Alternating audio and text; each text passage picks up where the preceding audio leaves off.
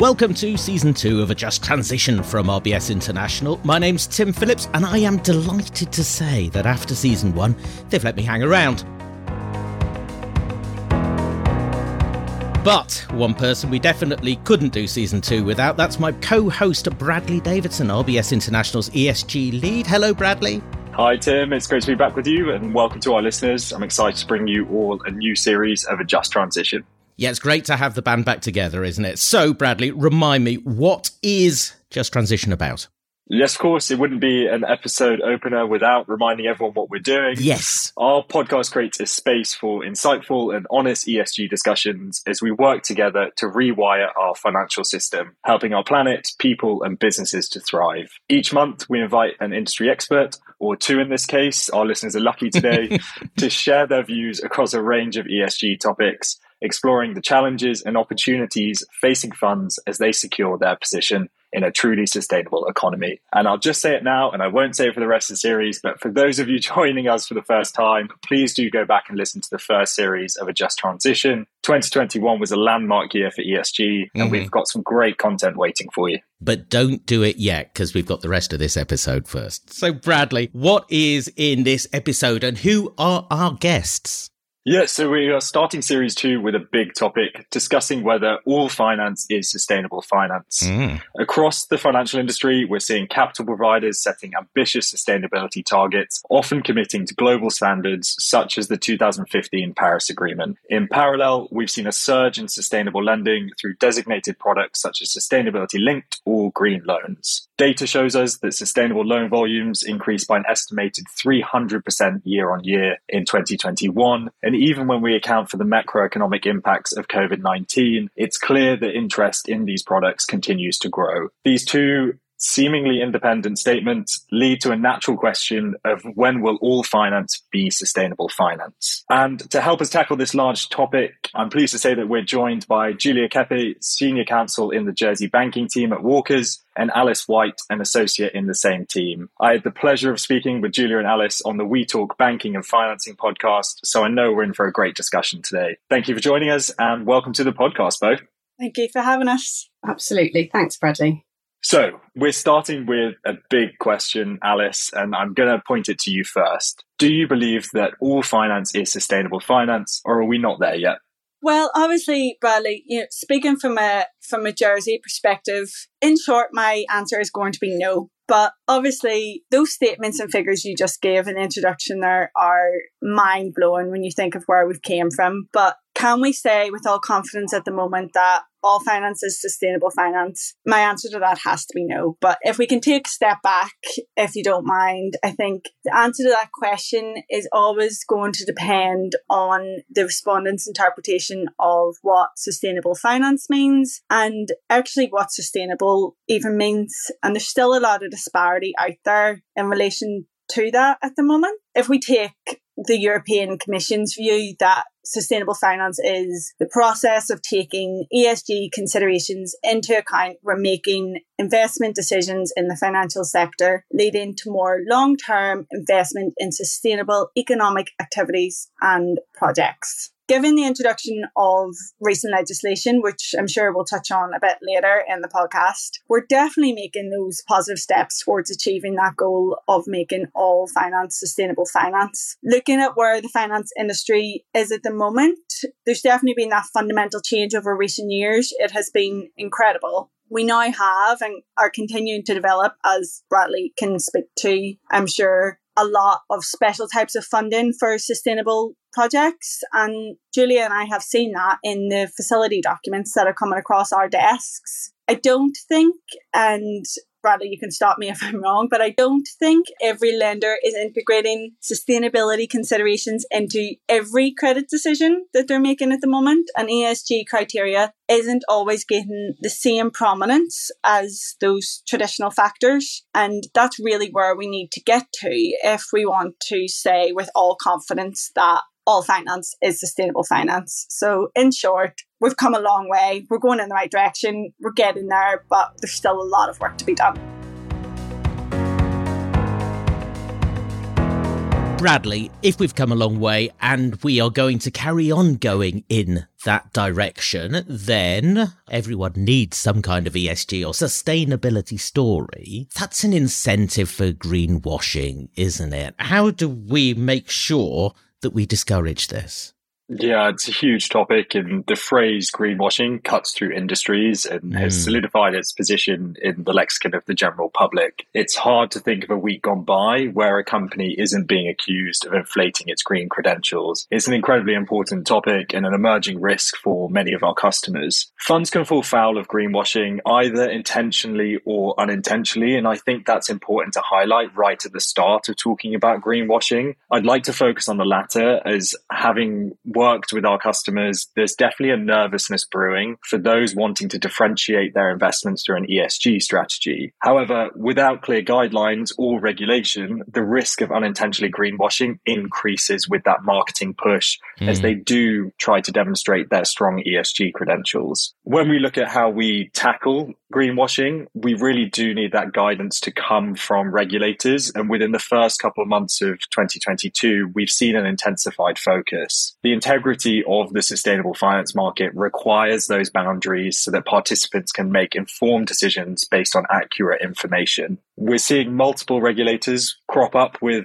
greenwashing regulation. So in Jersey, for instance, the Financial Services Commission published new disclosure requirements for sustainable investments. In the UK, recently, the Competition and Markets Authority recommended actions for the UK government to define phrases such as carbon neutral and recycled. And in the UK in particular, I'm really hopeful that the anticipated launch of the UK Green Taxonomy will lead to greater greenwashing guidance as we define what green activity means from an investment perspective. If we're looking at those that have potentially led the way here, and Alice has referred to it, but in Europe, we have the Sustainable Finance Disclosure Regulation, or SFDR, as we'll refer to it. Otherwise, everyone will get bored with us saying that phrase. And really, the regulation is designed to help asset owners and retail clients understand, compare, and monitor the sustainability characteristics of funds. Many of our listeners, if this isn't your first time joining us on the podcast, will be familiar with the phrases Articles 6, 8, and 9. Tim always pushes me each time to explain what they mean, so I'm sure we'll come on to that at some point. But thankfully today we've got guests, so hopefully it won't be me this time. It would not be an episode of Just Transition without me making Bradley explain some regulation or other. But, Alice, maybe you can help out with some of the detail on this, because we are seeing funds classified as Article 6, Article 8, Article 9. What's the difference here? Okay. I'll try my best to keep it as concise as possible. Please. As Bradley mentioned, these classifications 6, 8 and 9 come from SFDR.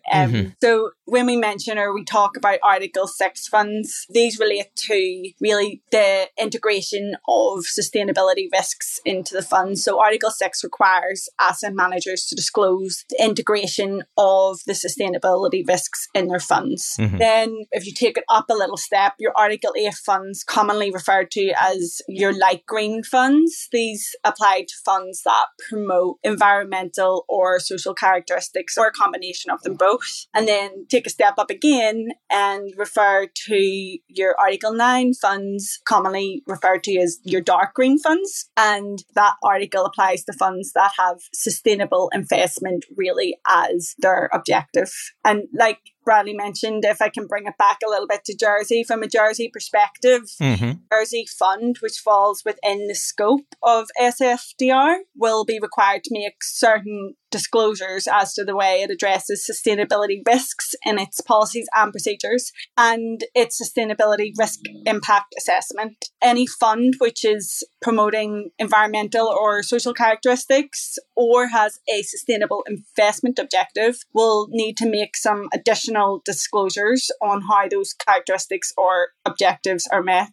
And then, of course, Jersey came along and introduced its own EU disclosure rules. And these represent what the JFSC considers to be commercially viable and proportional requirements, which are in line with industry feedback they have received and international standards. They're not a direct replication of SFDR, and slightly different from SFDR, they don't depend on the nature and degree of the fund's sustainability objective, but I'll not go into too much detail in that. We walk reserve on hand if there are any queries from the listeners. Thank you, Alice. And I think that's just touching on a point that you made when we're looking at EU regulation and we're comparing it to Jersey regulation. As with any formation of ESG disclosures, I think it's really important that we push for convergence on a global level. It's incredibly difficult to achieve, but we will see funds customers tackling multiple jurisdictions and their individual regulations. And that is going to create barriers to trying to do the right thing here. And I think it's an important topic that we'll continue to talk about. And hopefully we're moving in the right direction. As you pointed out, there are some items being leveraged in Jersey from SFDR, but we're definitely not perfect yet across the board. Now, you mentioned Article 9, which maybe is less commonly spoken about. Julia, are you seeing any Article 9 funds yet? From a Jersey perspective, I have to say not really. We have in our sort of transactions come across an Article 9 fund that is currently in the process of seeking finance, but unfortunately not a Jersey fund. We are really optimistic, though, that as more data becomes available and processes become standardised, regulations that we were just talking about, for example, that we will see more funds classified as Article 9. Really hope that there's motivation out there for the relevant parties to reach that standard. On a positive note, though, from our viewpoint, we are seeing a lot more Article 8 funds in Jersey and in our transactions generally. So that's good. And, obviously development is huge and quick in this area. So we'll see where we are in a couple of months' time, hopefully. Yeah, that's good to hear. It's, as always, in the right direction, but long journey ahead of us. Alice, when you're talking to your customers, what are the practical problems that they're facing? As offshore counsel, Bradley, we tend to be one step removed from the commercial discussions that are going on at the outset of the transaction and when they're trying to agree those primary facility documents. One advantage we do have, however, is we work with such a wide range of law firms, a wide range of clients across a wide range of jurisdictions. So we have a great bird's eye view of what's going on in the market. We don't have those intricate details, but we definitely get a good oversight. And what we see are there are a lot of different approaches that are being taken to the monitoring and reporting are against those agreed KPIs. And there are also a lot of different approaches and views being taken in relation to whether to outsource functions to specialist providers and which providers. And of course, there have been advantages there with the introduction of the sustainability linked loan principles, which makes that third party verification now essential. In relation to the finance documentation itself, there are obvious limitations in relation to what you can set out in a term sheet.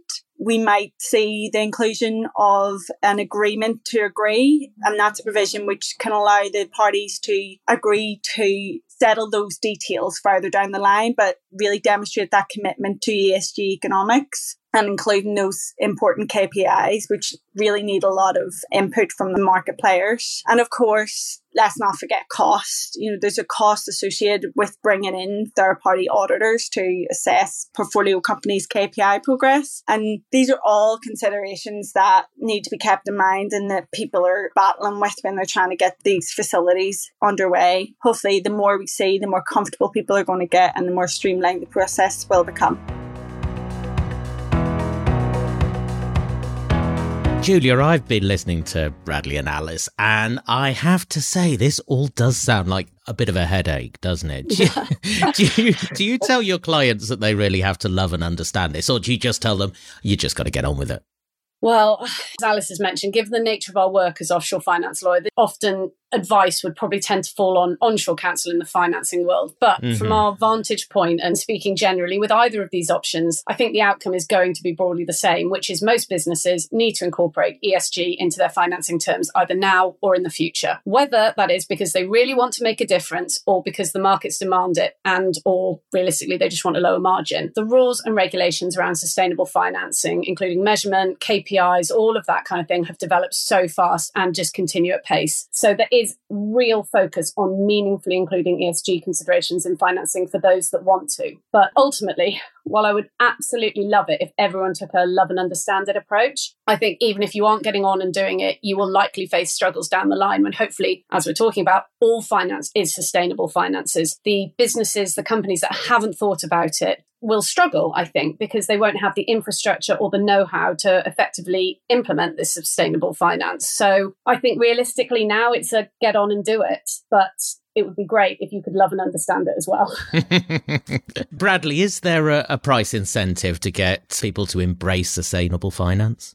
There definitely is on a transaction by transaction basis. Both a sustainability linked and a green loan come with a pricing differential, which rewards the customer for either investing or supporting a green project when we're looking at green loans, or for taking steps that are material and ambitious to increase their ESG strategy and their performance towards that strategy. So there is a small financial benefit there, but the wider piece comes back to Julia's point in terms of the long-term performance and the ability to finance your business. If we look at the two main providers of capital that we often refer to, you have investors and then you have debt providers or finance providers such as banks. We know that investor preferences are changing towards ESG progressive investments. And so we're already seeing that shift, and we're seeing those that are able to demonstrate that their investments are sustainable, coming back to that regulation point and that Article 9 and 8 points, they are benefiting already. What I think will come with time is banks themselves are setting their own targets to align with those global commitments, such as the Paris Agreement. And within those goals that they are setting for themselves, there's often a target in relation to financed emissions. So that is taking account for the emissions of the counterpart that you are lending to as a bank, and recognizing that we make decisions based on customers and where we allocate our own capital. And actually that has a consequence. And we have the option to either lend that money and that capital towards an ESG progressive fund, or we have the opportunity to lend to a laggard. Now, both of those moving in parallel, albeit investors are moving faster, I would generally say, than the banks themselves, will mean that eventually if you as a fund have not adopted ESG and you don't have the infrastructure in place and you can't demonstrate and disclose those qualities to the market, your cost of capital is going to be incredibly expensive if available at all. I'm sure there will be some areas where you can still gain capital. It's feasible that there will be pools within the market, but it's going to be incredibly expensive, and that's what we think will happen. We can't be certain, but that is the trajectory that we're on today. So yes, in the short term, on a transaction basis, there's a small financial benefit, but actually the investment that funds make today in their ESG strategies will pay dividends in the long term. Julia, for anyone who's listening to this now and they're thinking, actually, I really do have to get on with this planning, what should they be doing this week, this month?